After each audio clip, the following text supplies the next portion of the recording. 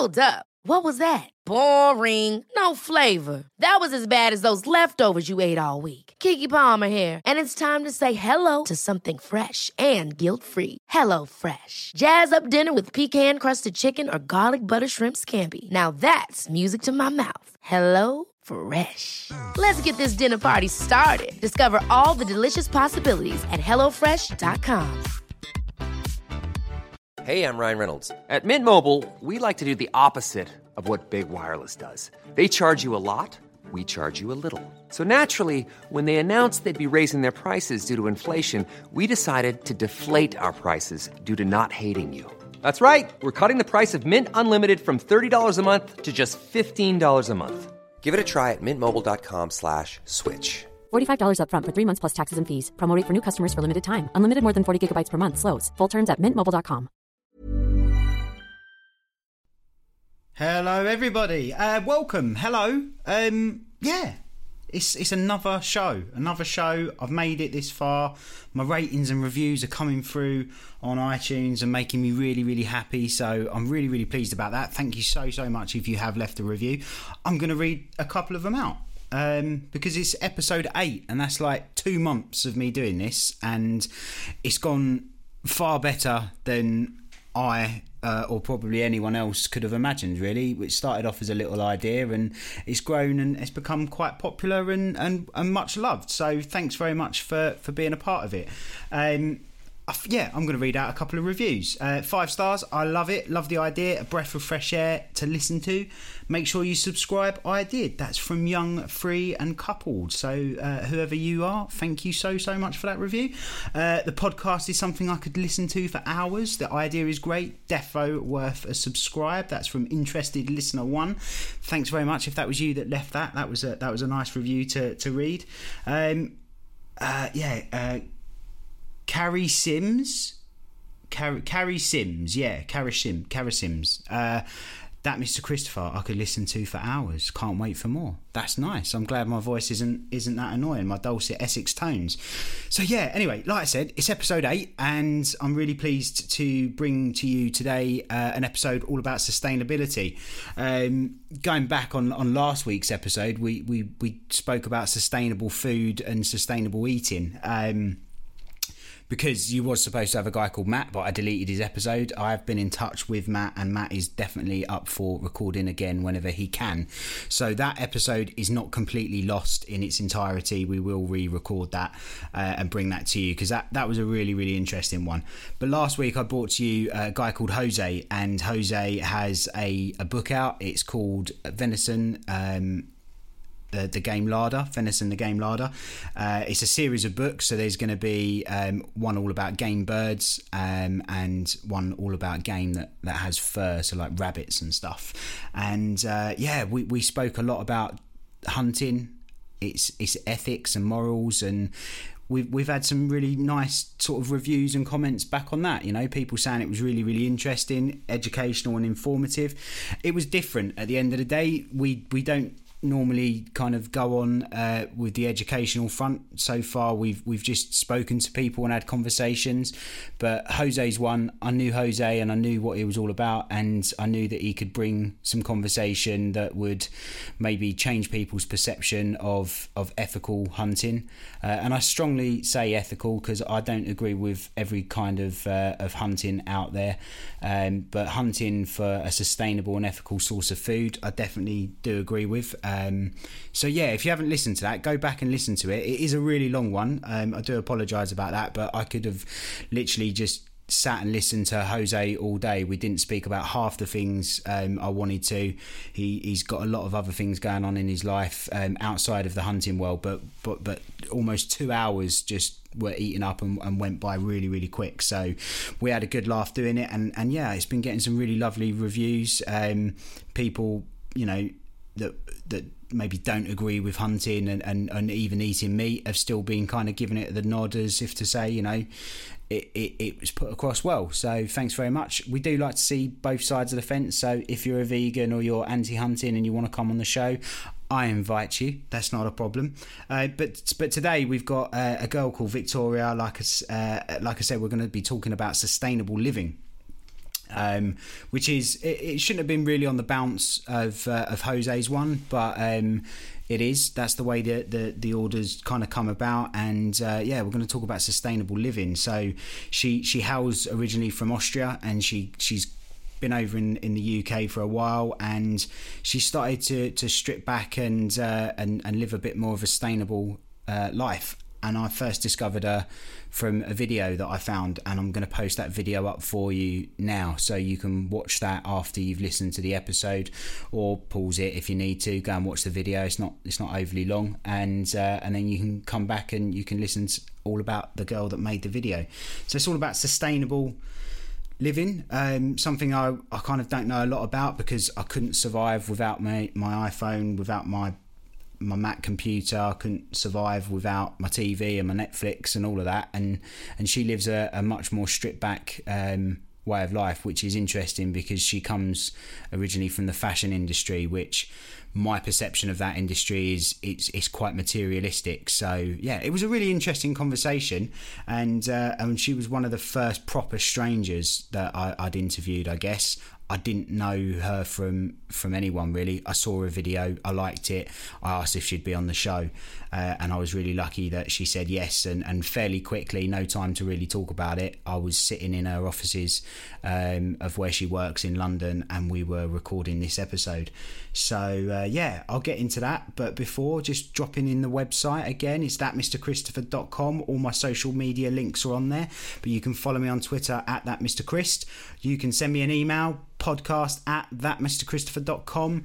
You can get me on Facebook, facebook.com/thatmrchristopher. I'm part of loads and loads of podcasting groups, which is great because I get loads of reviews and comments and ideas of how to make the show better, and ideas of who to get on the show as well. If you've got any ideas, do get in touch with me for any one of the means that I've just aforementioned.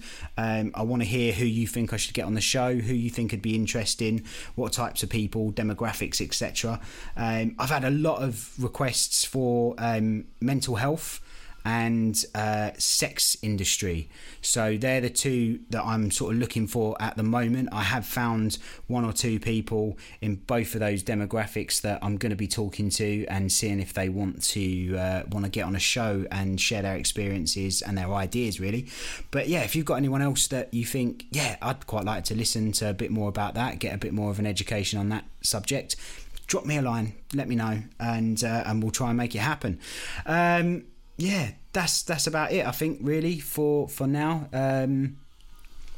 Speaking of the Facebook groups, there's a lot of people, especially from the podcast community, have been asking me what my inspirations and ideas for the show. They've also kind of picked up on some of the bits and pieces that I've said in episodes, things like I come from a cooking background, I was a chef, and they're asking a bit more about me. Obviously the podcast isn't about me. I don't really feature my face in it too much. I have kind of plain artwork because it's not about me, it's about the guests. But if people are asking the questions, I said that I'll answer them. So this is episode 8, and I'll tell you at the end of this episode who episode 9 is going to be, but I'm thinking I might be the guest on episode 10, and I might get someone to interview me, or I might just read out your questions. We'll see how it goes, but drop me some questions if you've got anything for me. Let me know, I'll answer anything really. So don't be too rude or anything, but get stuck in. Here's the music and the start of the podcast. Goodbye. I'm introducing you to normal people, different lives, husbands, brothers, sisters, wives, might have a laugh, might have a cry. So if you've got the time, just sit back and relax. We're gonna have a little chat, and you don't have to answer back.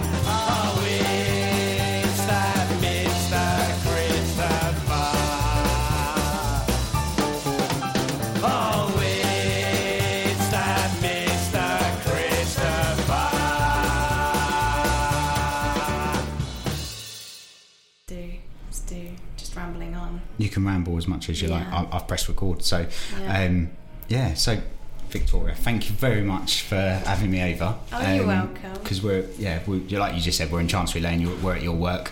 You're a complete stranger to me. I don't know you from from the next person, really. We've met very briefly in the big world of the internet, and had a little chat. I don't really know anything about you. I've looked briefly at your website, which I'll put a link to, so as we go through, people can have a little, if they're interested, they can click on and find out a little bit more about you and what you're doing, and personally interested. But what you're personally interested in isn't what you do for a living, right? No, it is not to say that you don't like your job, but no, I love my job, but I think it's everyone has to have a passion project, and that's what I'm doing. I think that's what I've come to realise after graduating. Doing something that you love whilst at your degree might not necessarily transfer into a full-time job, and a lot of people do get really depressed about that, but I just realised it's not the end. It's sort of like realisation of do what you love, but you still got your weekends, you still got your time after work, you've got your lunch breaks, and that's, even to the degree, like you say, like I've said, you've got a website for it, so you can make it a thing. It doesn't just have to be like and in my spare time I do puzzles or play computer games. Like you can say, like, I'm going to take this seriously, see where it goes, personally or professionally, and it's just there, isn't it? So it is. It's keeping the momentum up, because you've got the gift of time whilst you're studying a degree. That's what I realised. When people say, oh, what do you actually do all the time, and you spend so much money and you only go in 3 times a week or so, but really what you get with the money you spend on a degree, you get time, and it's 3 years where you've got really to just chase your personal interests, and that's kind of what I've done. And I realised most people spend that time drinking, though. Yeah, well, I didn't go to university for the exact reason that I thought I could. You did only a foundation year. It's called a foundation year. Okay.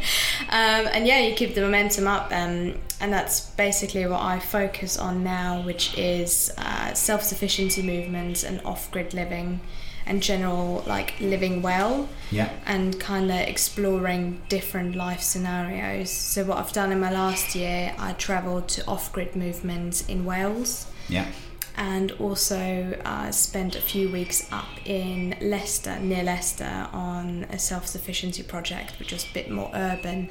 And kind of what I've done there was to explore my personal quest of what makes people happy, and I kind of realised that having less and minimalising your belongings actually, it pays off in other ways. And I just wanted to find out for myself, okay, how do people live when they just completely neglect everything they've been taught since they were a little child? With consumerism, you have to have, your 9-to-5 job, and you have to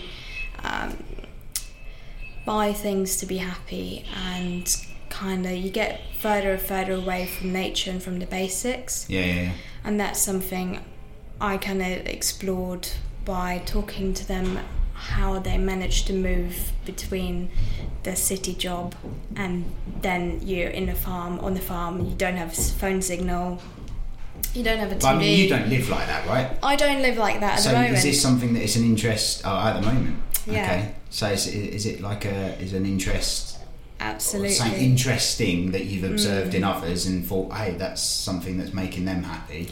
Will it work for me, or is it making you happy to document that? Because you're a little bit. It's a mix of both. You've made sort of like a documentary film, right? Yeah, I have. And so what I've done with it, I kind of edited together the conversation I've had with people into a 20-minute documentary.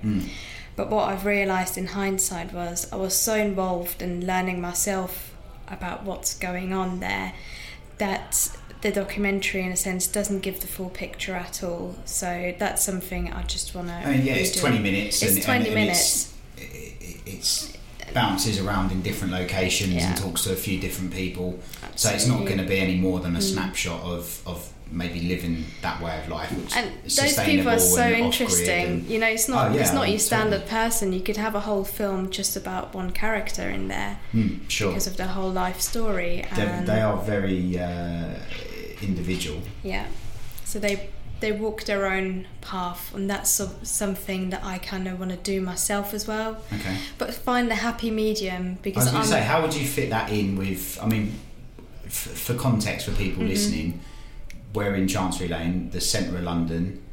You're not dressed like you're not wearing a wheat skirt, and you haven't got pretty flowers and braids in your hair. You look like any other person walking around Holborn, Chancery Lane area.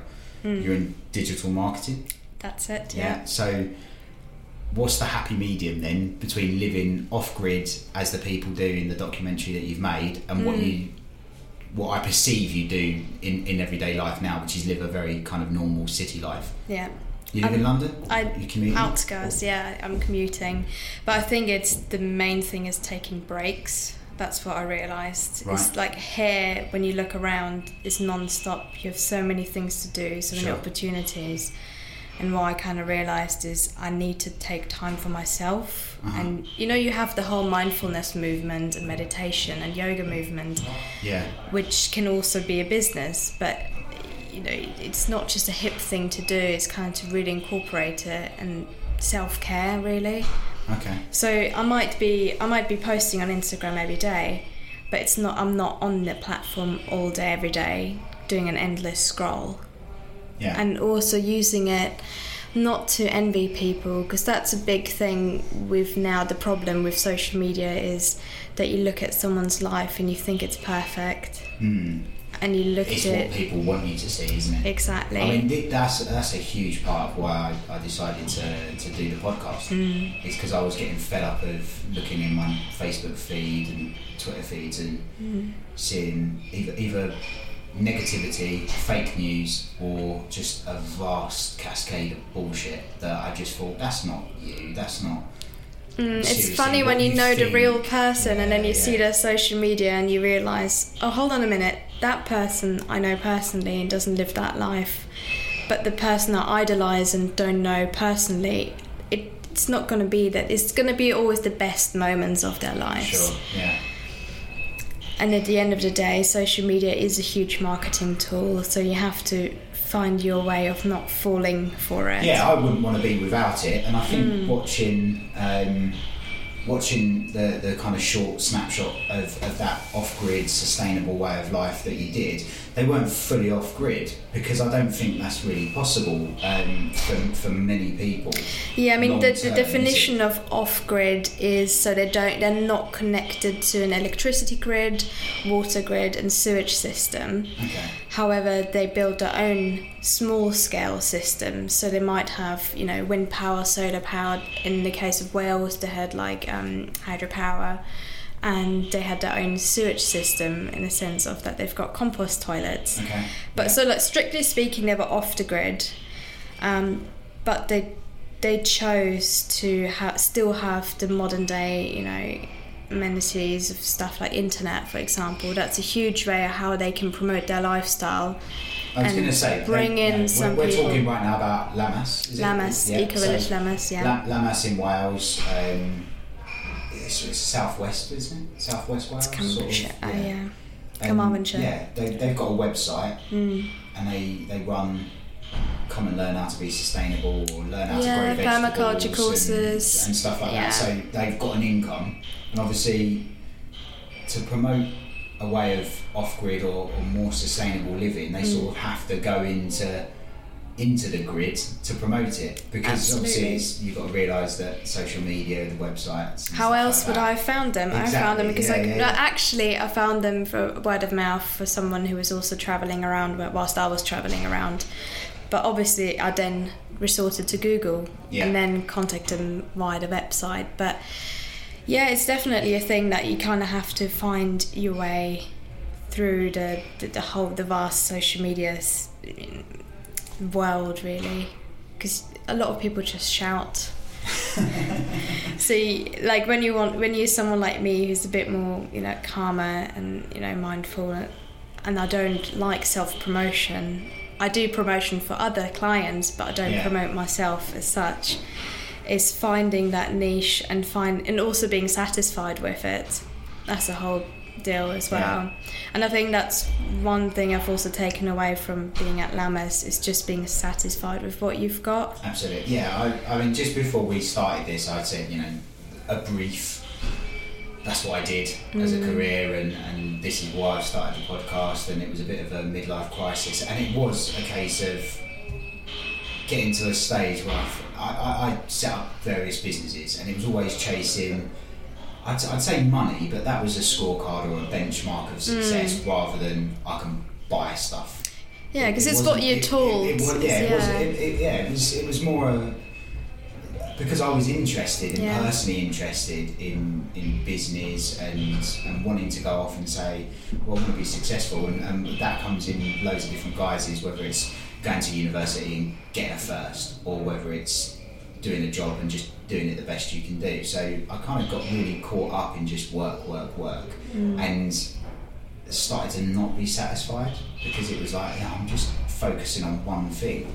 And that's not to say that being in business or working for yourself or working for someone else, these they're good or bad things. It was the bad thing was that I was losing focus of potential other things that could enter my life, because I wasn't stopping, and it sort of, I don't know, I just took a bit of a moment to have a breather and take stock and go, I've got a son that I could probably spend a bit more quality time with, and I've got friends coming out of my ears, but they're not really friends, they're more acquaintances, they're Facebook friends that, they're people that I know, I've worked with, and haven't really gotten to know.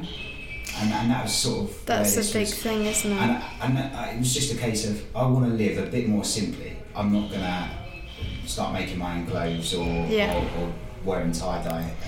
It's just not going to happen for me. Because, that's what a lot of people think is really intimidating, the idea of like, they are so happy, they're just living off the land. But I could never do that. Right. So, and that's one thing that I want. Or a goal for you. No, because I know that I love being there, but I couldn't see myself living there at the moment. Like right now, it's just for me to explore different ways of life. There's so many other off-grid developments, and there's the whole tiny house movement, the van life movement. Two things that I'm really interested in, because again, it's people scaling down. And just the whole idea of just like having less stuff and having less worries attached to it. Okay. Because what is the biggest thing that worries people? What keeps people in their situations, whether it be jobs or living situations, is because they think then they might be homeless, or then they couldn't afford the certain things that society tells them they have to be able to afford. Yeah, okay. And then hearing stories about people who worked up the courage of doing it. And I know myself, I've moved from Austria over to England 5 years ago, and that was a big thing. I was going to say, I was going to ask you about your sort of Victoria with a K, not a C, and your surname. How are you saying that then in Austrian? Erlacher. Yeah. Okay. So it's just, and that was something which was more achievable because it was for the ultimate goal to go to university. Yeah. So people could get their heads around it, because they were like, oh, she's doing it because she goes to university. Whereas obviously if I would have done it and said, oh, I'm just going to move over because I just want to explore it, that's a whole different thing. And I think that's what really keeps people from listening to their guts and doing it. Just society, you don't have an excuse. I think that's it, the biggest thing. Like, you don't have an excuse, you don't have like a certificate at the end of it, whereas you might be learning a lot more than you would do at university. Okay. So where are you now in terms of your goal of personally living a little bit more sustainable, or I don't know, freer, for some just want of a better words, because you've just said you don't want to live in a hut off-grid completely. Exactly. So my stage is... Where are you now, and what is exactly what you want to do? I'm a bit more of a minimalist. I have like a minimalist approach to things. So what kind of things? Everything. Do you have a TV? I do have a TV. I do have a laptop. I could live without a TV. Yeah. But obviously, I couldn't. Because you can watch it on your phone and on your iPad, but so it is something. Rid of a phone, you wouldn't get rid of an iPad or a laptop. I might do. Yeah. That's one thing. Obviously, I started, because my background is fashion, the biggest thing I did. Ryan Reynolds here from Mint Mobile. With the price of just about everything going up during inflation, we thought we'd bring our prices down. So to help us, we brought in a reverse auctioneer, which is apparently a thing. Mint Mobile Unlimited Premium Wireless. How to get 30, 30, bit to get 30, bit to get 20, 20, 20, bit to get 20, 20, bit to get 15, 15, 15, 15, just $15 a month? Sold! Give it a try at mintmobile.com/switch. $45 up front for 3 months plus taxes and fees. Promo rate for new customers for limited time. Unlimited more than 40 gigabytes per month. Slows full terms at mintmobile.com. Ever catch yourself eating the same flavorless dinner 3 days in a row? Dreaming of something better? Well, HelloFresh is your guilt-free dream come true, baby. It's me, Keke Palmer. Let's wake up those taste buds with hot, juicy pecan-crusted chicken or garlic butter shrimp scampi. Hello Fresh. Stop dreaming of all the delicious possibilities and dig in at HelloFresh.com. Let's get this dinner party started. I'm Sandra, and I'm just the professional your small business was looking for. But you didn't hire me because you didn't use LinkedIn Jobs. LinkedIn has professionals you can't find anywhere else, including those who aren't actively looking for a new job, but might be open to the perfect role, like me. In a given month, over 70% of LinkedIn users don't visit other leading job sites. So if you're not looking on LinkedIn, you'll miss out on great candidates like Sandra. Start hiring professionals like a professional. Post your free job on linkedin.com/achieve today. Was get rid of a lot of my clothes and scale it down, and you have the because fashion is a materialistic world. It is, really. and it's the funny thing is it's the second most polluting industry out there. So for me, in what way? The first one is oil, and the second is obviously textiles, because of all the energy that goes into it, the landfill that's being created. I have no idea. I suppose people that work in fashion tend to know a little bit about it. I mean, I try to live, like I said to you before, I was a chef. I hate waste, especially like food waste, because I've seen so much of it. So I'm far more aware of the waste that goes on in the world in terms of food, both professionally and in the household. Far more aware of that than I am in terms of the pollution or the waste or the destructive natures of any other industry, fashion obviously included. But yeah, I do that.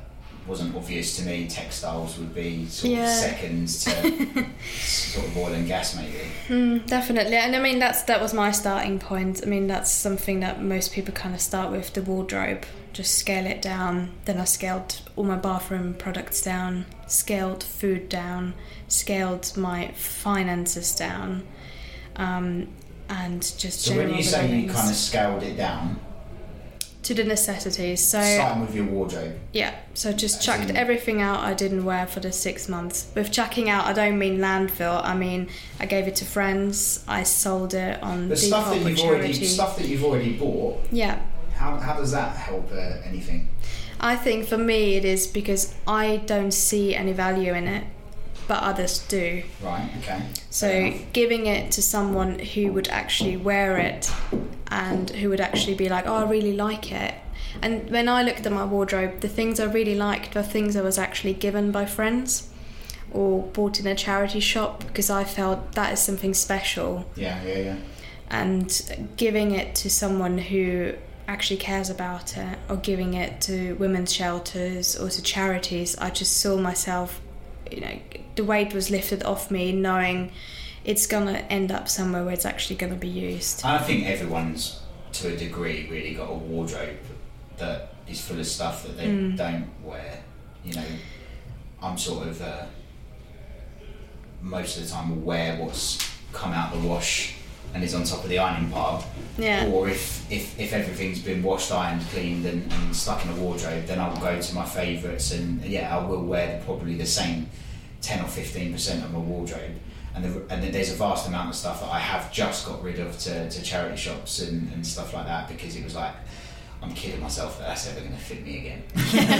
I've gone up and down with weight. So but it wasn't a case of, I'm going to scale it. Like I'd be lying if I said it probably in a couple of years will be back up to being quite a full wardrobe. So obviously you've got rid of a lot of stuff with no intention of replacing it and going shopping and buying not at all up-to-date stuff. No, because I mean, if anyone's wardrobes, you know, I'm like 23 now. I've been through my fair share of phases of what I like to look like. So I kind of knew what my personal style was and what I'm comfortable with, what works with my work life, but also my private life. Yeah, sure. So I do a lot of hiking. I'm really active in that sense. Okay. So I need functional Where stuff. South Downs are my favourites, Nice. or also back home in Austria, like the Austria's Alps. stunning, yeah. It is stunning. I went skiing last year or the year before to Austria. It was Beautiful, lovely, yeah. Really, really lovely. But also good in the summer when you go hiking the mountains. To be honest, exactly. Like the place that we that me and some friends and my other half went to. You know, you see all the advertising for we'll come back in this, and it's definitely somewhere that it'd be like, yeah, this is equally beautiful and there's much to do in the summer as well. So yeah, I like a bit of hiking. I did the Three Peaks Challenge a while back, and did you? done Wales a couple of times. Yeah. So I'm with you on that one. So you didn't throw away your hiking gear. Quite like the outdoors. Exactly. But the thing is, like, my hiking gear and my yoga gear is almost identical, and Really? the same. It's almost identical. I mean, obviously for yoga you don't need shoes. It's a minimalist dream because you don't need shoes. So you know, you put on your leggings and that's it. And the same with cycling. You know, spin classes. And yeah. So that's your wardrobe. You scale back other elements. You said food. See, that's a big one for me. I'm mad into food. Yeah. I'm trying to grow some vegetables, or rather, my other half is trying to. There's some vegetables you can regrow, and I think it's more of a hobby and a fun thing to see if we can. Like I say, I've got a. Have you got leeks? Son. No, I think she's going to try and do a lot of stuff this weekend because it's just coming into that plant everything season. It is, yeah. I've got my seedlings. Yeah. Oh, that's good. Which we've started to regrow from old potatoes that started to sprout. So you just sort of peel off the bit that's got the sprout on. Yeah, the eye. Let it dry out a little bit and then plant it. So we got them on the go. I've got a compost heap that I threw last year, the top of a parsnip. Yeah. And then this spring we started to have a little landscape and clear out in the garden and put in a proper vegetable patch. And moving the compost heap, I found this parsnip top and it started to regrow. So we planted that to see what's going to happen with that, and carrots as well. So, you know, but it's I couldn't say that's making a massive difference to being more sustainable. I'd have to have a field to make any sort of. Yeah, I mean, I think feel like I'm making any sort of difference. So for me, it's sort of it's a fun hobby, and let's have a go at that and see if we can have one dinner out of a huge, great big vegetable patch. That's it. I mean, I'm not going to be self-sufficient with like the permaculture garden I'm just starting, but it's just something that kind of the lost knowledge of growing veggies, and then being really excited and like you said, your parsnip, you just realised what can be done. Yeah, it's a fun thing. It was my God, I remember actually throwing that bloody thing out. And once you grow food, you actually value it as well. You're less likely to just chuck it away just because it's a bit wrinkly. Absolutely. I think I definitely agree with you value it, and you sort of go, as you're washing it, I've grown that, and then I'm getting excited now because so you put the seed in. I'm gonna eat that, and I did that. But obviously you went to Lammas. I don't know how big it is. I was aware of it before I come across your website, but only in as much as a couple of minutes of video here there from other people that may have gone. But how does it scale? I mean, so really, basically, can someone live a sustainable life? Someone can. Well, is it really the possible? buzzword here is sustain. You can live sustainable in the city as well, because sustainable just means or self-sufficient. Can we grow our stuff ourselves? Self-sufficient. For example, in Lammas, what happened was I actually stayed in a farmhouse So there was an old dairy farm there, and they used to own the whole hill, and they just used to rent it out to a sheep farmer. And he then could actually not live off the hill and off his sheep anymore because just the prices of sustaining that, and he went out of business, and they then put the land out for, auction or something. And then Lammas came along and proposed to create a one planet development on it. So what a one planet development is you are allowed to live on a piece of land where you usually wouldn't be able to build a house on, but you're only allowed to do it if you can prove that within a time frame you live self-sufficiently off it. So that means not just obviously food, but also you also have to have some money. So you have to have some means of income, like they're doing the courses, or they make their own beauty products, or they sell it locally. And now there's, I believe, 12 or 13 families living off that one hill, which before, not even, like, traditionally speaking, traditional farming methods, not even one family could live off. So by regenerating the land and doing it by permaculture principles, they were actually... What's that then? So permaculture... I'll say for people listening that don't know, but also for me. Yeah. So permaculture is, well, quite briefly, you could say it's like an organic way of farming, but it's also a revolution in the sense that it kind of wants to reconnect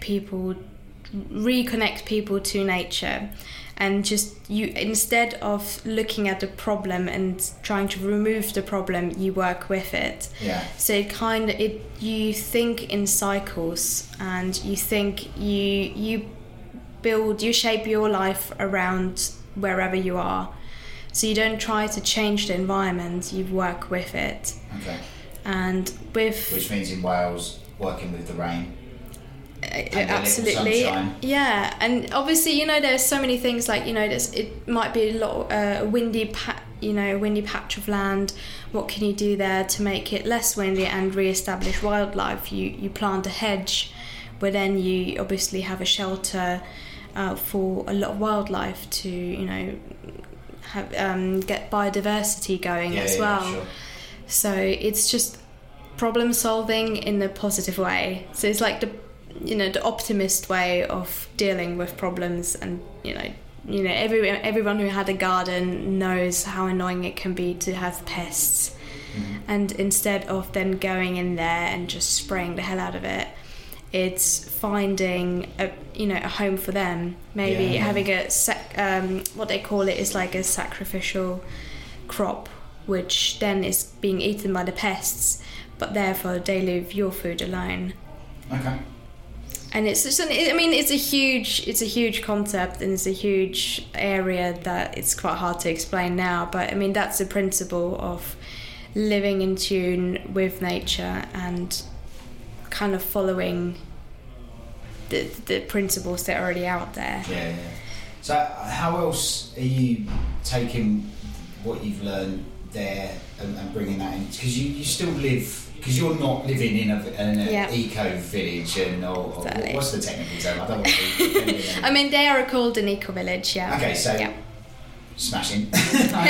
Well done. So, but people living in an eco village, I guess, from my perception of what I've seen from your film, because I'm looking at individuals or maybe small families, and I'm looking at their little garden, and I'm looking and thinking, great, for the camera, you've just dug up a handful of carrots, but I'm looking at that handful of carrots and thinking that's maybe one dinner, and that's taken a fucking long time to grow. And I'm looking at the plot of land that you've got, and I'm thinking that's why they can't do it feed you exactly for a week. Yeah, what the thing is, like, that's why they can't do it overnight. That's why they're being given a few years and a few seasons to observe the land, and they can't also do it on their own, right?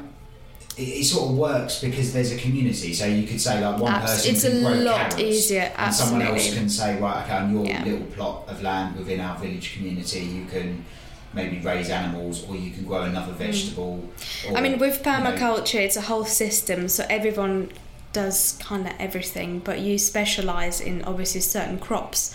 Some people might really like to grow rare kinds of edible flowers. Yeah. Others might focus more, like you said, on like a small dairy. So it's really people, it's a lot easier obviously to do in a community, but there are people out there who do it in small families as well on a patch of land.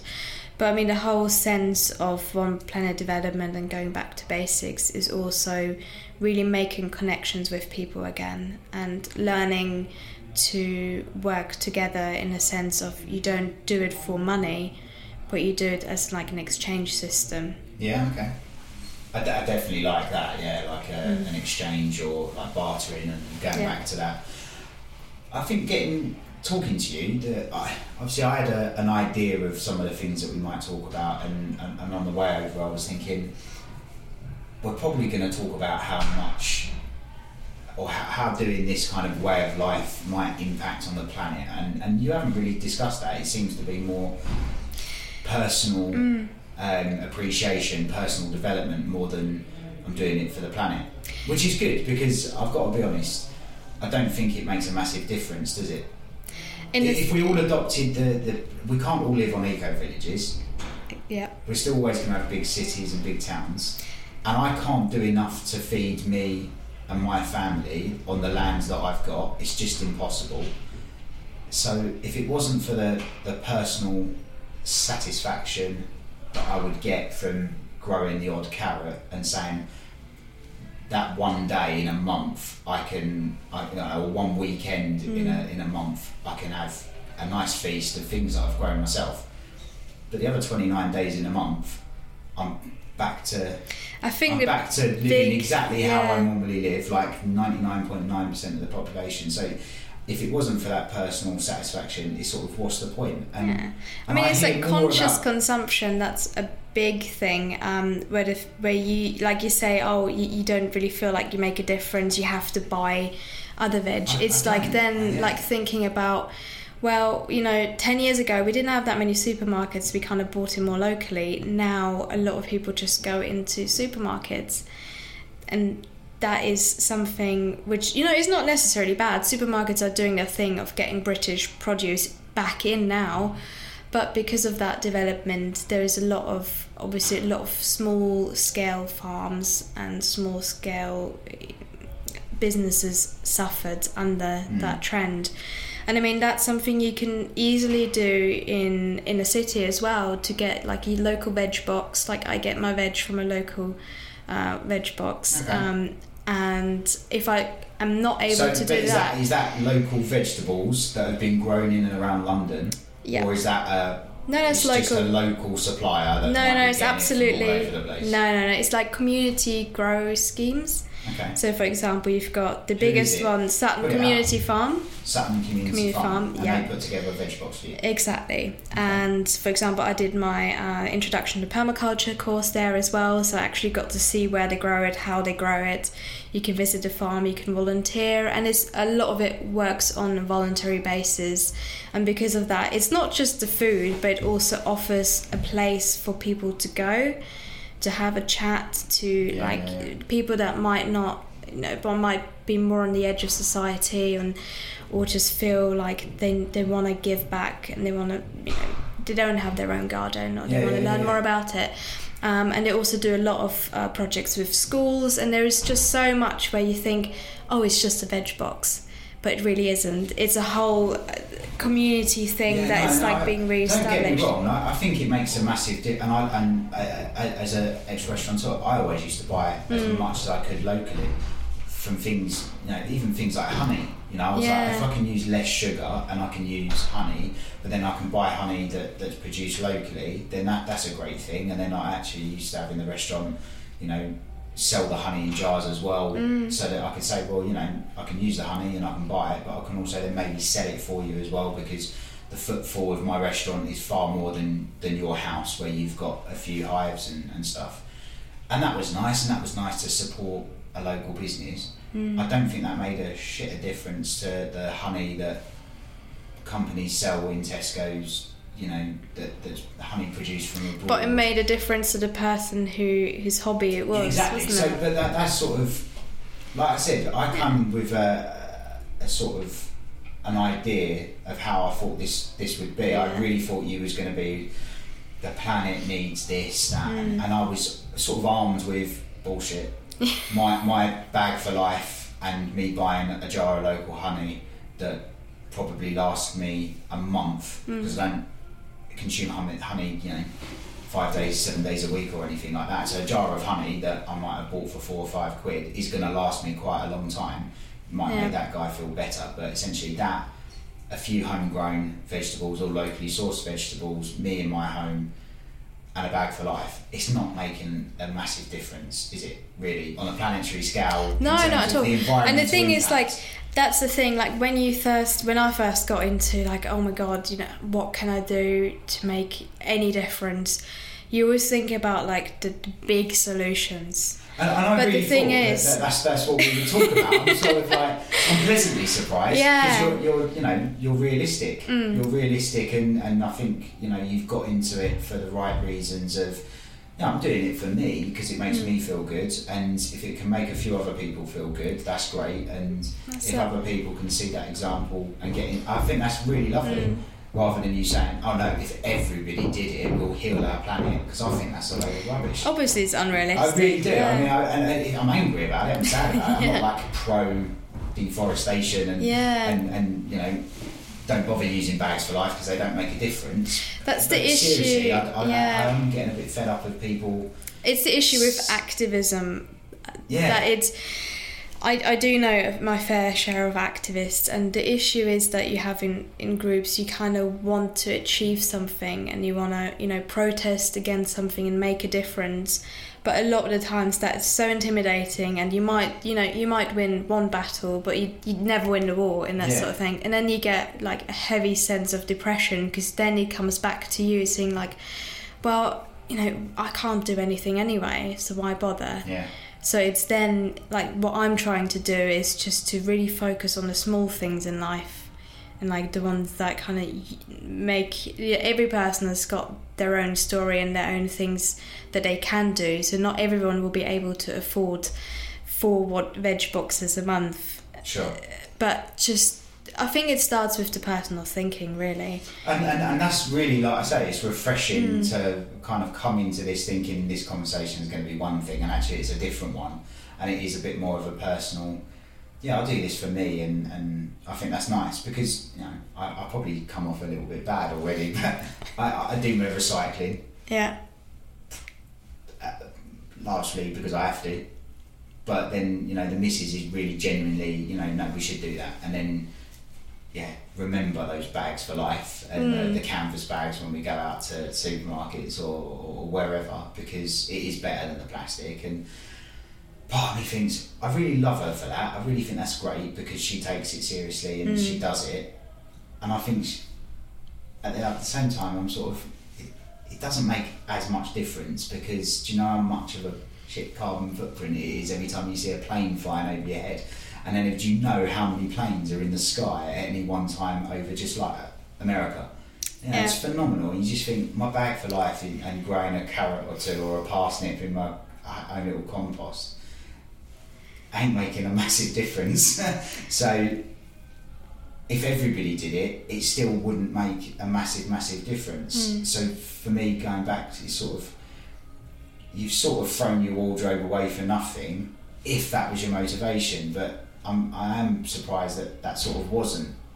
No, not at all. I know it's nice, because I've met a few activists that try and tell me that no, that is the way forward, and we should all drive electric cars and stuff. And I just think it's not realistic, because you're never going to get an electric lorry, and the amount of lorries that drive around and they're burning up diesel. It's sort of my car and my old little journey around the small Essex town that I live in. It's going to make no difference whatsoever, no difference at all. So it's really about personal happiness, isn't it? I mean, the whole mindfulness movement and the whole minimalism movement, the heart of it is to find your personal happiness. And because people are depressed of where they are, because a lot of time you just sleepwalk into a situation you're in. and then you have no idea how to get out of it, and it seems unrealistic. And that's the same idea behind sustainability. You know, people might be just overwhelmed with it and then just not bother. Sure. And that's the whole thing of getting yourself out of a situation. And a lot of people I met did suffer previously from mental illnesses, and they had a lot of issues. And I mean, so did I. I had depression for years and years, until I realised that, you know, only I can change my situation. And that's something I then also applied, you know, to everything I do now. And, you know, I still have days where I'm like, oh, you know, that didn't make a difference at all.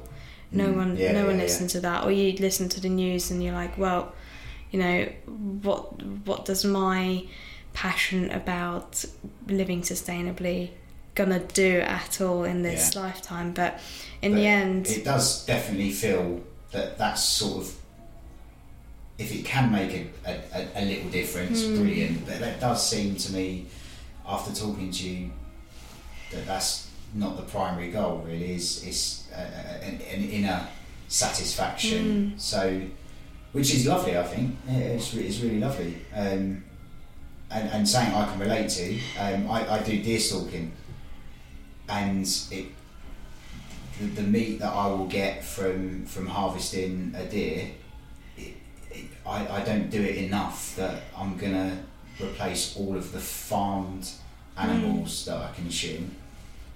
But I get an inner, well, that's one less, you know, amount of meat that I have to get from a farm. Even if it's like the best, most ethical farm that you can get, it's still a farm. yeah. and not to bash farmers, because I think on the large part, especially in this country, on the large part, most of them are doing a fantastic job and a difficult job.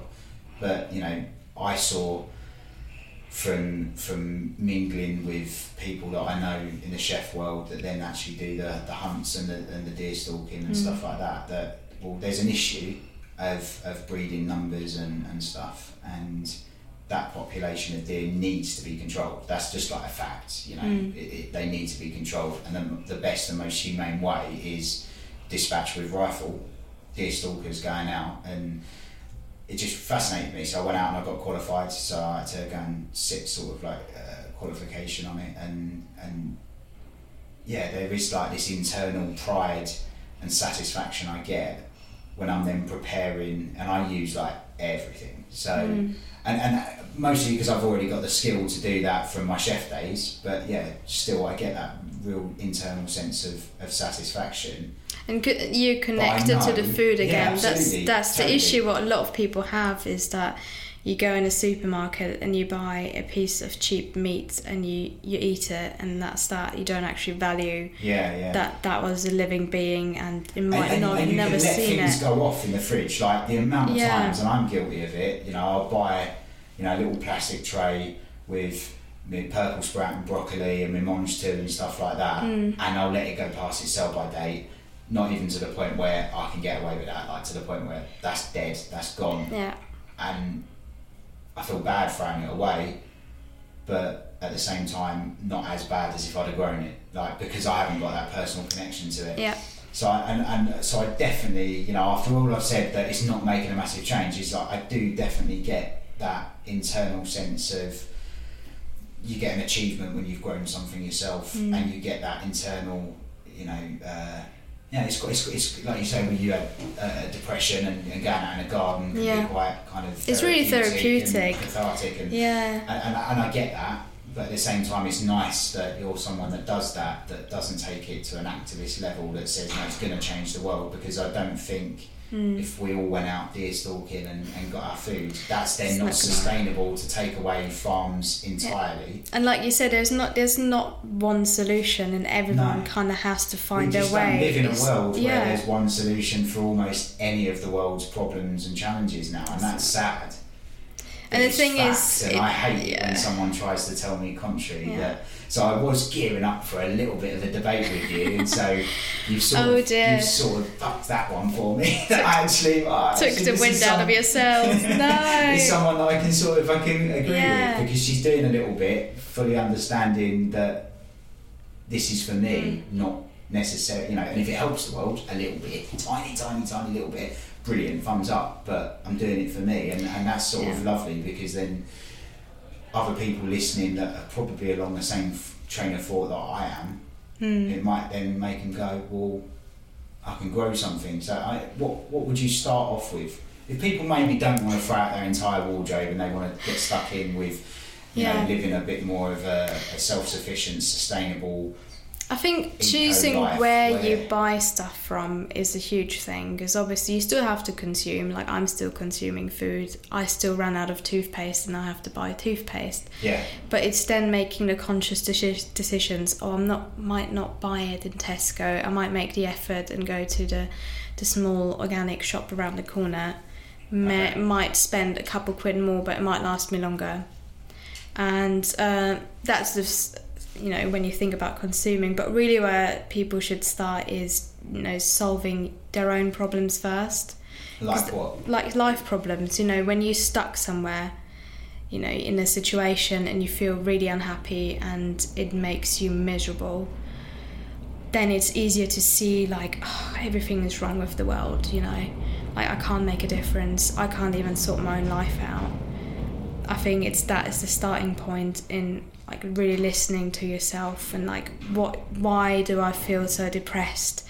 Okay, I might not have that much time to do what I like. Sounds like there's a bit of a story here, in terms of you sound very much like you're speaking like very personal experience. You're 23. Yeah. What went wrong? What was bad? what put you on the journey then to say? And not only what put you on that journey, but then how was it that this sustainable, what you would say a better way of life, and I agree with that, but, you know, who am I to say it is better if it's not for everyone? But what brought you to that as the solution to a problem, and what was the problem? I mean, I suppose with a lot of problems, they start in teenage years, don't they? So with me, it was kind of like, I felt like I didn't belong, in the sense that I was in a school which was very academic. I'm very creative. Back in Austria, you know, I was really creative. I didn't really fit into the box. I didn't really fit into, you know, I didn't understand things. I always questioned things, and that was my issue there, is I asked too many questions. I wanted to know why. And there was never obviously an answer. For a lot of things, there was not an answer. Why are we doing it? And that just really frustrated me, and I lost interest in certain things. And then I was just like, you know, I was doing a lot of mixed media arts. I was doing a lot of painting, illustration. And then I visited England quite a few times, and there really the world opened for me. And I was like, oh my God, people actually do art as a living. People actually live really freely and have a lot of inspiration. And for me, it was then just like, then the whole opened, because I was like, I'm stuck here, you know, I can't do anything, you know, and you just feel like, oh, you know, I'm just from a small village in Austria. I was going to say, all right, before we tell your entire life story, a small village in Austria. Yeah. How small? What's it compared to something that you visited maybe in the UK? Like, I'm from near Southend. Like Southend, Basildon are probably the two main towns. I'm from a town that's almost exactly halfway between the two. Yeah. How many people live there? I haven't got a clue. Look, I'm not sure how many live in my village now, because it's got a bit bigger, but it's very small. There's barely any public transport. You need a car to get around. And then I went to school in a city which is about the size of Brighton. Right. So that was a lot nicer. Yeah. But so it was. But that was artsy and culturally advanced. Not back then. Brighton. No. So you, being that type of person, there was no outlet for that creativity. And I didn't see it. Like, now that I've, you know, moved away and then visit the city again, I all of a sudden see all those amazing creative projects. But where I was back then, I couldn't really see past it, because I just felt like I spent all my time doing, you know, my A-levels and just trying to tick all the boxes to make sure it's all right. And then you've got the internet on the other side showing you all the amazing things that could be done. But I just felt really lost because I was just stuck there. How'd you get from here to here? Exactly. And I was like, but there's actually nothing wrong in my life. It's not like I'm being abused. It's not that I'm really poor. Like, there's nothing like, oh God, I've got such a middle class life, or why am I so worried? Why am I so unhappy? You know, like, I know other people who are like far worse off than me.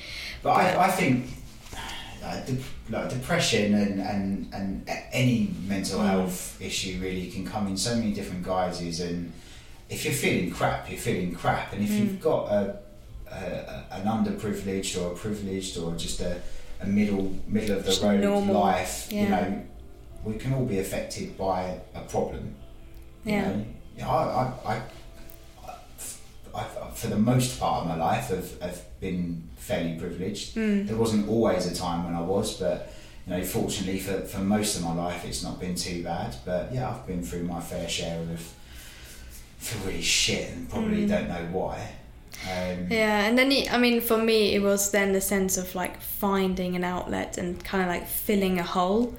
You know, trying different things, you know, doing a lot of partying, you know, having quite adventurous lifestyle in that sense, and you know, being out there, having a good time, you know, and then also obviously trying to find another person to fill that hole, and sort of like, you know, that's just a spiral down effect of all the different factors that just most generally things come. that most people will experience growing up, I suppose. Exactly, just a standard thing, isn't it? By the fact that you were probably born in the wrong town. You felt that there was something a little bit more. You wanted to be creative, so you came over to the UK. Yeah, and that was around my 18th birthday, and I kind of saw that as a chance to leave the old me behind. You know, like partying at every opportunity I could, I would go and party. But then when I moved here, I kind of calmed down, and then I got really into upcycling, and then I got really into, you know, like the vegan movement and clean eating and that sort of thing, and that kind of just led. Vegan? Yeah, I'm a vegan. Yeah. So me going around saying I killed deer didn't sit well with you then? Oh, it's, you know, it's a personal life choice. I'm not here to judge anyone. I love you. As someone that's going to talk to me about sustainability issues, but okay, we can fix it just by saying, well, we can do a bit happier. And you're a vegan that's not going to condemn me for living the way I live. Brilliant. And that's kind of when I started to realise the only way I'm going to get out of that hole is doing it myself. Because I had friends with depression, and you know, it's hard looking at them when I have a good day and they have a bad day, and you know, you look at them and you're like, that is me. I'm just giving them all the advice, but they're not going to listen, because I know I wouldn't listen to myself if I'd been in that situation. So that was the biggest eye-opening thing for me. It was just like, well, you know, I can do it myself. I think it's like self-empowerment. That's a huge thing for me. It's like, I know that I can do it myself and not relying on anyone to fix something for me. That's the idea I had for the, you know, from being 13 till 18. I thought I needed someone to fix my life, and I needed someone to be the other part of my life and, you know, make myself feel good again. And then realising, you know what I can do? I just moved to a different country on my own. I organised it all. You needed to move to a different country? I needed to.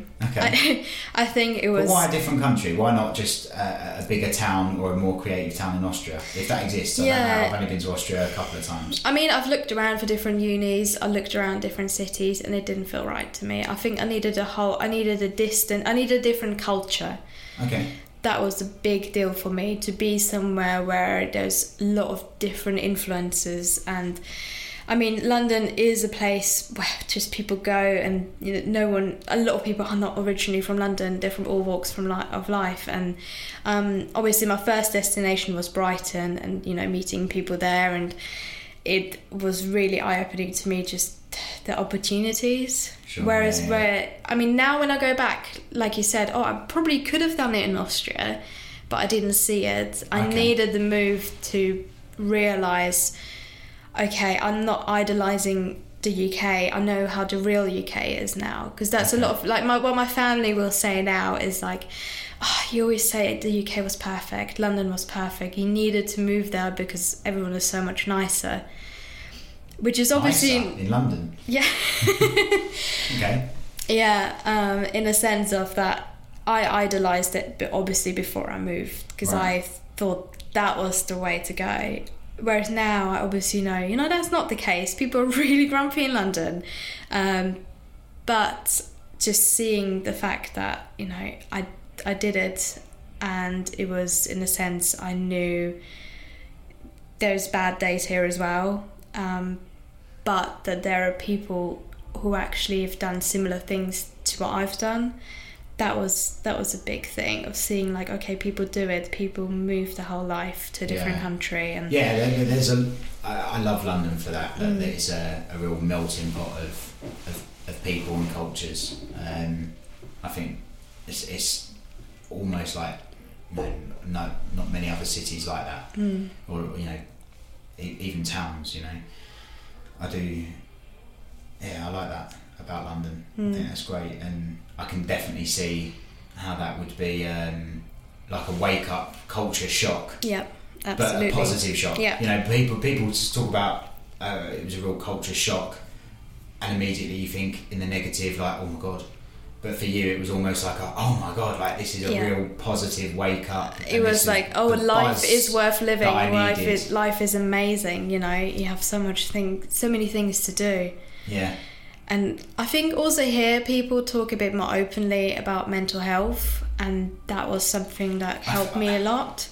I think starting to, which is brilliant, but yeah, not like I'm a bit older than you. I'm 32, but when I was your age, it wasn't mega open. I wouldn't say that that's a British people or Londoners. They're more open. I think it's a new thing that people over the might be a generational thing. We're just starting to talk about it a bit more, which is great, because it's definitely something that needs addressing. And I hear adverts on the radio, advertising that it's okay to talk about mental health. There's more people, celebrities or people on TV talking about it, whether it's an advert or a TV program. That just didn't really happen when I was your age, so it's great that that's the case, and I find it's easier to talk about it. Like when I started doing this, I've met some people that they start telling you the problems that they've had or are even currently having, and I was like, oh God, that's going to be really difficult if things like that come up. And then when they do, it's like, oh, that's fine, isn't it? Okay. Are you better now? Or I can relate to some of it. I kind of grew up and weirdly, my mum worked in a mental hospital, so I always knew what mental illness was because I kind of grew up being aware of that. I lived in the staff houses of this mental hospital, so I could see exactly where she worked. It was there, and it was all the be careful when you go out because if they escape, which although it was sort of children's legends and stuff like that of mental hospital patients escaping and terrorising the neighbourhood, and for the large part probably wasn't true, it still brought an awareness of what mental health was. But it still wasn't talked about, and to the point where I grew up really believing depression doesn't exist. It's a state of mind. I really grew up thinking, I was a real, you can think your way out of things. And then it wasn't until, like I said, last year, for a good part of last year and half of the year before, I was really genuinely just depressed, which is really weird saying it, because I sort of, until I realised I almost didn't believe it existed. I almost thought, it's just a state of mind. If you start to think a bit more positive, you just will. And it got to the point where I was like, no, I'm just generally fucking miserable. And then this came about because it was just literally like you waking up and coming to another country, experiencing another culture, and then getting into permaculture and all the other things that you've done, upcycling. And the thing is, like, it's there is never an end to depression, because like it always creeps up when you kind of stop.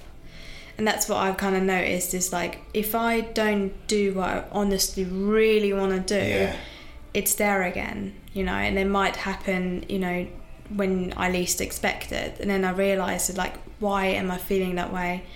Because I'm not I'm not honest to myself, and that's the big thing. It's like, you know, if you're not honest to yourself and you're like, you just think you're doing the right thing with your life, because for me, I can only speak obviously for me personally, it's usually when I do things that are expected of me. So when I do something thinking, oh, you know, I probably should do it because it looks great. I mean, it's gonna, you know, people will think great things about me if I do it. What kind of things are you talking about? I think it's just like generally conforming in a sense of hobbies, of, you know, doing normal things in your free time, not doing a permaculture certificate and a permaculture degree, or, you know, when I'm from a background that's fashion, so people do automatically assume all I do is fashion related. So, and I tried doing it for a while, but I realized no, it's not my niche. Yeah. My niche. But do you still love that? Do you still love the fashion industry? Yeah, I mean, the thing is, like, what I love about it is the self-expression again. What I don't like about it is the vast consumerism about it, and it getting so fast. But I know it's hard myself. To have a love-hate kind of affiliation to anything, but when it's your job or the industry that you're for me, I was so passionate about food, cooking, and being a chef, and that's sort of, for the large part growing up, it's almost one of the only things that I wanted to do. There was a couple of other things that I was like, yeah, I'd like to do that, but I'm not old enough, or there's a whole host of experiences that I've got to have, or university, and so it was sort of like, I'll go in and I'll do the college, and I'll go in and get a job and wash pots and work my way up in kitchens, and I loved it. And then sort of that's probably why I've become a little bit depressed, was because I'm not in that industry anymore. But it's not the food or the cooking that I miss, it's actually the people. It's actually like standing shoulder to shoulder with a group of people, and in restaurants, staff turnover is huge. Yeah. So, you know, there's always a new waitress, there's always a new barman, there's always a dozen new chefs walking in and out of the kitchens. And it was from all walks of life, especially when you work in London, you know, you're shoulder to shoulder with people from Peru to Japan, and everywhere in between, and that's doing that for 16 hours a day. Well, you're talking stories from different people growing up, from you know stories of generation, because I would work with people younger than me and older than me, and that's the bit that I think I missed. And I went from working like that to working quite a lot on my own at home. And that was why I started to get really bummed out, and I didn't know it. Isolation, I didn't really know it until I started listening to podcasts, until I started hearing stories of other people. But they were mainly celebrities, and they were people that I can't identify with. These aren't the people that I stood shoulder to shoulder with, talking cod shit and everything with as a chef. And it was a wake up, like you kind of moving here, was me going, I'm going to start this. And I have to say, like, the last few months has been like the happiest I've ever been, just because I'm back talking to strangers about anything and everything. I think it's great. So yeah, that was me. That was me identifying with and saying, you know, I totally get That's it. I mean, it's the same with me when I meet people, you know, through social media who are interested in similar things, but not necessarily the same. When I sit down and have a conversation with them face to face, I get so invigorated by it, because I kind of learn so much, and I think that is something I want to focus now more on, just the personal connections and really talking, because that is something when you're a bit of an introvert like me, it is quite hard at the beginning. And, you know, you kind of talk in society what you can talk about, and, you know, you chit-chat, and it only gets you so far. And that's something I learned on my travels when there was no TV and there was no distractions. So you just sat down and you actually had to talk. That is a skill that I realised I didn't have. I've put it out there in sort of some of the promo for this, is that for the large part I find that it's a skill that a lot of the younger generation, I'm sorry to be maybe really what's the word, ageist, just condescending in general, really, to throw you automatically in the young generation. But, you know, I sort of think anyone less younger than my brother is that's the. How old is your brother? 25. Okay. So he's enough younger than me that I can see you've had a different life. You never grew up with no internet. You never grew up with the same sort of challenges, and we came from the same parents, same upbringing, but you've clearly had a different set of challenges to me and my younger sister, who's 18 months younger than me, or 15 months younger than me. So that's where I say that's the generation. That's only a few years. Generations used to be a family generation, you know, grandparents, parents, children, each of those, and now it can be as little as 7 to 10 years, you know. And I think that's great that we've moved to a point where, you know, things can change that rapid. But now I talk to people your age, and I just think, whoa, you know, you're way more advanced academically for the most part than I was at your age. When I was, and not just you, but I spoke with another 24-year-old. She just turned 24, and she did a podcast like a week before her 24th birthday. So she's pretty much exactly the same age as you. And I was blown away at how much that generation knows, but almost quite a lot don't articulate it, because we have these throwaway social media conversations. We don't have a sit down. When was the last time you spoke to a stranger for an hour? That's it, isn't it? Do you know what I mean? And I was like, that's now bleeding into that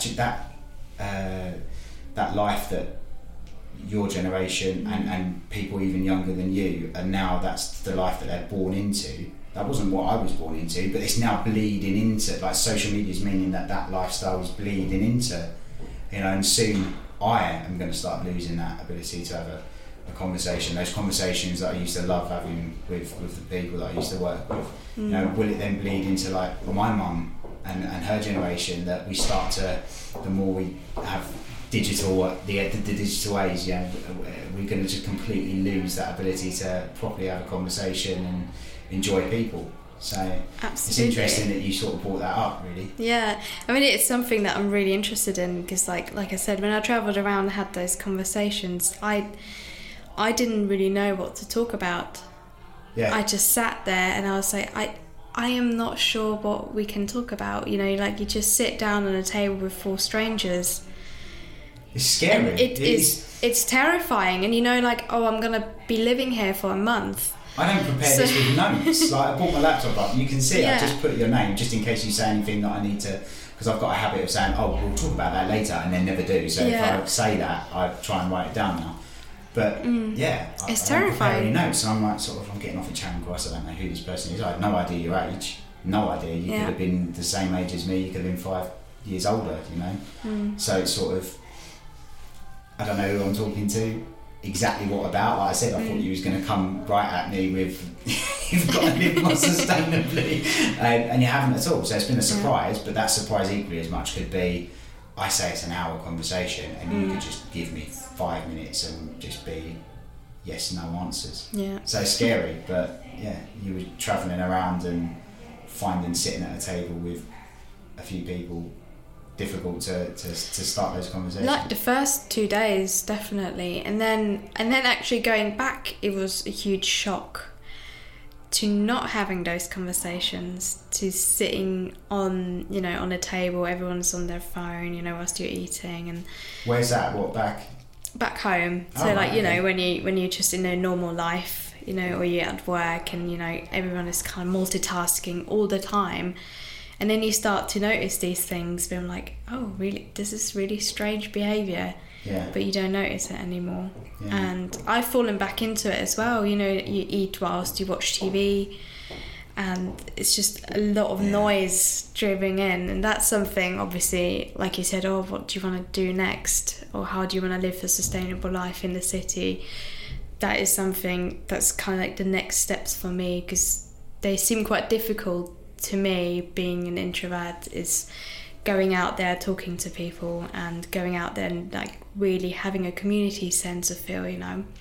And that's something that is kind of on my agenda now. Yeah. Just to be a bit more conscious, to have conversations whilst I'm eating, to do a little bit of networking here and there, but not business related, but really just passion project related. I definitely think that, we there's so many networking sites for professionals, and or that could be used, and actually sometimes it's quite, I almost feel it's quite brave to sort of stick on there, just want to meet people, just want to have a chat. I'm not selling anything. Not selling anything. I don't need you to give me a job or further advance my career. I'm interested in people that might share the same ideas as me or introduce me to new ones. I think that's quite a brave thing, and actually that's sort of the context for people listening. Why I'm bringing it up is that's sort of how we met. Exactly. Was on a networking site, that sort of the love child of Tinder and LinkedIn, and I think it's amazing. I think it's a brilliant app. I was really surprised when, I can't even remember how I come across it. It might have been a Facebook advert or something. Mine like was that. An Instagram advert, actually, how I found it. And I was like, okay, I'll give that a go. And then it was sort of like, oh yeah, this is like Tinder meets LinkedIn. And most people have put in there, you know, I do this and I'm looking to meet these people, and it was very career driven. Yeah. And I just put in there, I'm doing a podcast, if you want to be on it. That's it. And there wasn't a lot of description really. There was nothing about me personally. So it was, people would contact me if they were genuinely interested on having a chat with me. And I was kind of swiping, I don't want to meet that person that just wants to talk about their career, and your kind of website and everything flagged up, and I thought, meet that person, and we met. And it's sort of, you put yourself out there, I'm putting myself out there. Essentially we're two people saying, I haven't got enough real friends in my life, I'd quite like to meet some people. And I just think that's quite a brave thing, and because it's different, it's not, but it is out there. And I think the funny thing is, or do a course, like you say, go and anything. I did my deer stalking course, you've done permaculture courses, go and do anything and go and meet people. That's it. And you kind of, you being put in a situation, you have to introduce yourself and talk about yourself, and it kind of makes you think who you are as well, because when you're with your friends group, you don't necessarily talk about yourself or what's really going on. Whereas if you especially if, like you say, you've got like this kind of depression, you know, the thing that might say, I'm depressed, I don't want to meet people and talk about it, but it really is probably the best thing. So it's difficult. I'll put on some links to, I'll put this out on Acast, which is like, you can get the podcast on iTunes and stuff like that. And you said you know podcasts quite well. Have you heard of Acast? No, I haven't actually. So you get like, anytime you say something, a link will appear with a link. So I say, you know, the veg boxes, and I'll put that in there. So, and then if we talk about depression, I always put in some mental health links and stuff like that, so people can go, you know, actually I will do a course, go and have a look. So, that's brilliant. It's I say, if this can reach out and someone takes something away from it, then great. But it's nice to meet someone that's genuine. I mean, you look really happy. You look like a really happy person. When you kind of said, you know, so it was a depression. It was a general, I really didn't feel great.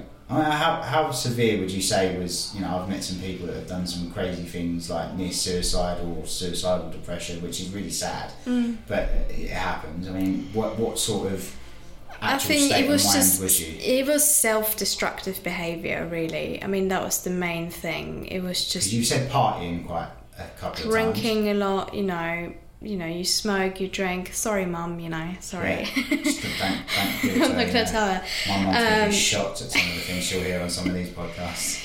Yeah, I think it was just going out there and being, finding comfort in the wrong things. Yeah. Finding comfort in being drunk and meeting people and thinking they're friends. Yeah.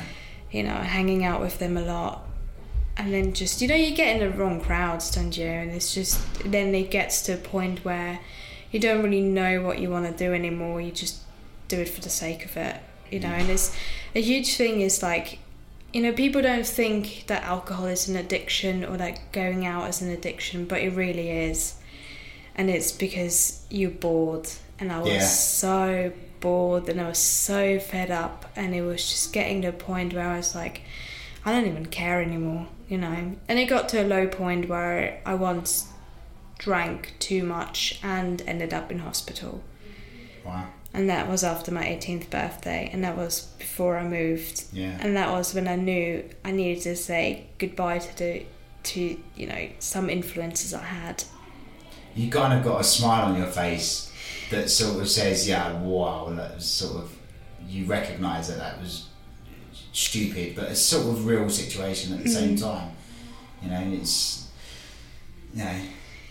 I mean, the thing is, a reflective smile, not it's a like happy that was me, but it was very much clearly, well, I'm glad that's not now. And I'm glad, to be fair, I'm glad I went through it at the age I did, because now I can focus on what I really want to do, and that's the main motivation of my life right now. So what is that? I mean, is it, because I've said, you're in marketing, you've got a website which clearly kind of shows off the fact that you know how to do marketing and a bit of advertising and you know how to show yourself off. But I mean, you've made a pretty decent film, it's 20 minutes long, but it's sort of, do you just want to carry on learning about sustainability, or do you want to kind of get into documentary filmmaking and bits and pieces and explore that as much as anything else?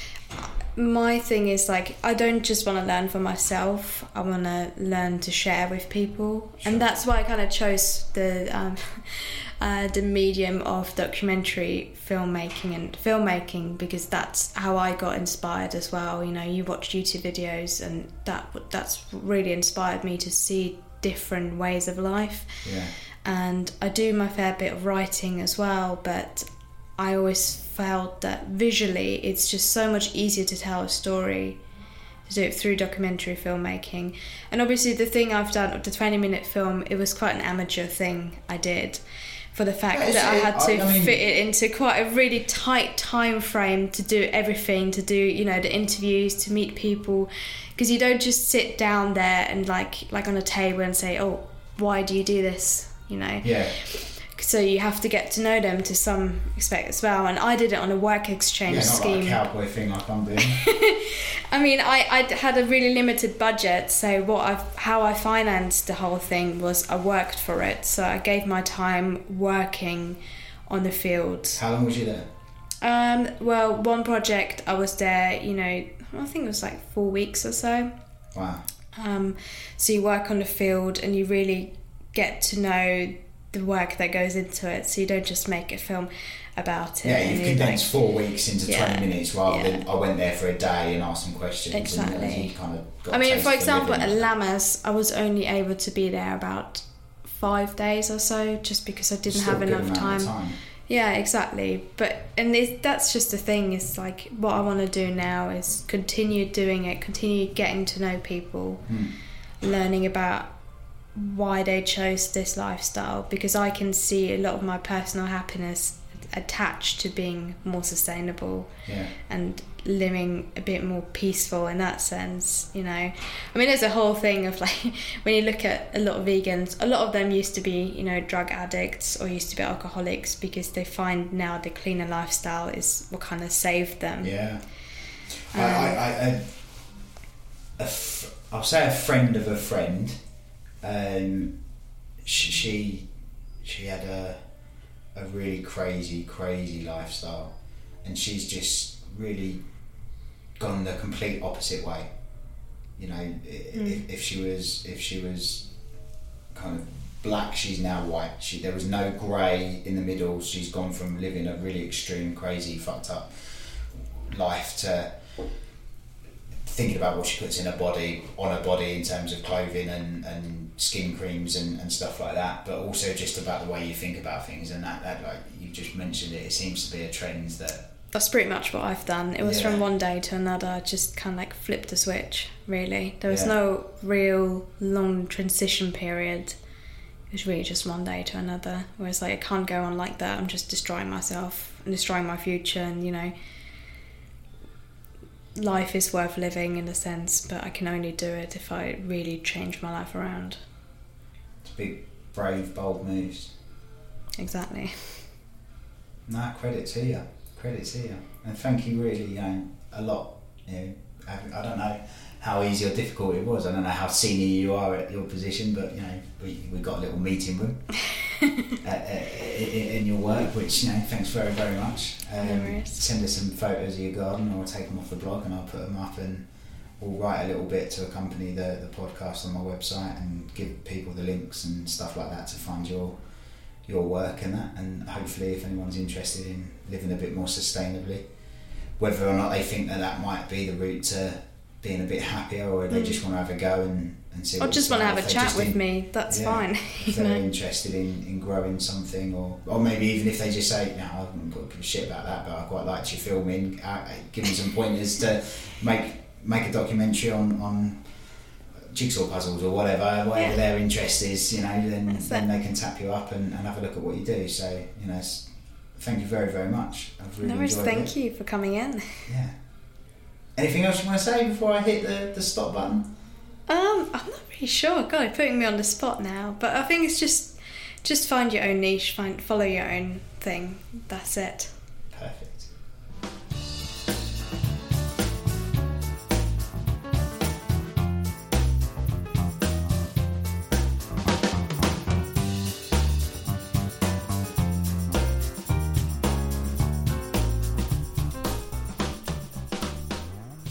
Me again. Hello. What did everyone think of that? I like I say, and everyone, I enjoyed recording them. I always enjoy recording with people.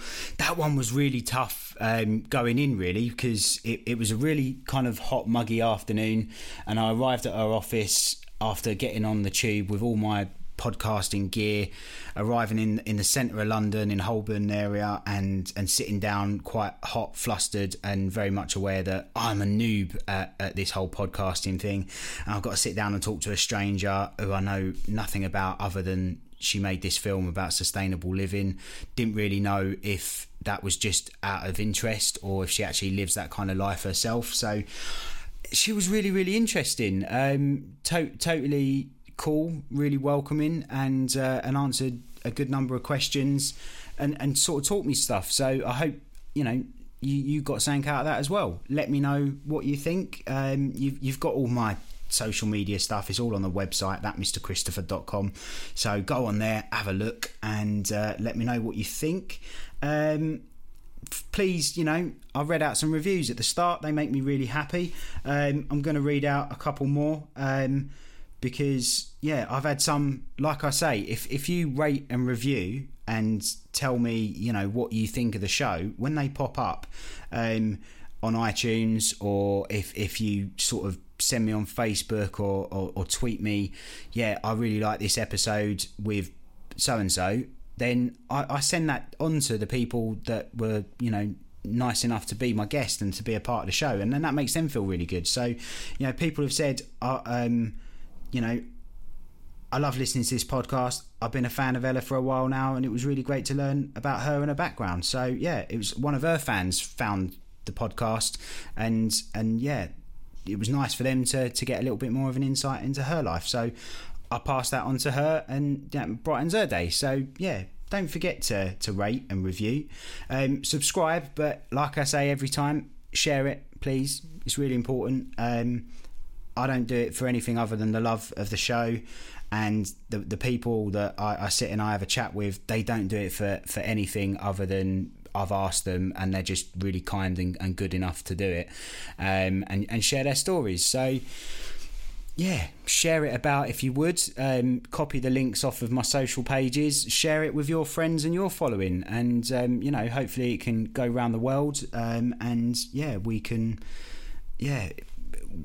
all share in the glory of the everyday and ordinary person. It has gone around the world. I've got listeners in New Zealand, Australia, some Middle Eastern countries that I can't pronounce, Russia. All over America. It's mental, because it's only episode 8. We just done episode 8 and it's gone around the world already, which really surprised me, because I thought it would pretty much not leave Essex and my immediate friends and family. So thank you so much to anyone that's listened to it, because you're a part of the show.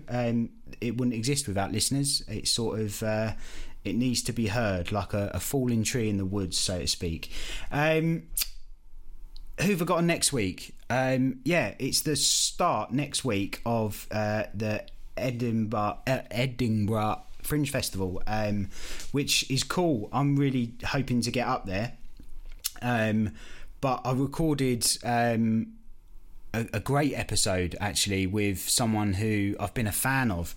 And yeah, we have ordinary and everyday people on this show. But I was lucky enough to sort of meet up with someone who I really like his work, and he's got a show. In fact, he's got 2 shows going on at the Edinburgh Festival. He's just done Latitude Festival. He's an amazing performer and poet. And, like it's been mentioned before, I'm a fan of poetry, but I mean, this guy's something else. He was pretty much one of the first people I ever saw perform poetry, spoken word. But he's got a new show, or a couple of new shows that are amazing, and they're one-man shows, and he's doing it up in Edinburgh. So if you're going, listen to next week's podcast, and yeah, try and get in early and book some tickets to go and see his show. His name's Luke Wright, and the links will be in this episode now if you're listening on Acast, and yeah, we'll put them up as well, obviously, where you can get tickets and stuff to his show in next week's episode when you hear his podcast. It was really, really good. So I hope you enjoy that. I hope you subscribe so that automatically gets downloaded into your device, wherever you get your podcasts. So yeah, get in touch. Let me know anything you like, really. Let me know if you think it's good, if you think it's bad, if I'm doing right, if I'm doing wrong. It's been 2 months now, so you should have formed an opinion of me. I'd like to hear it. Until next week, ta-ta.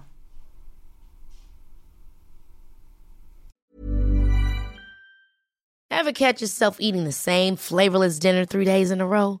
Dreaming of something better?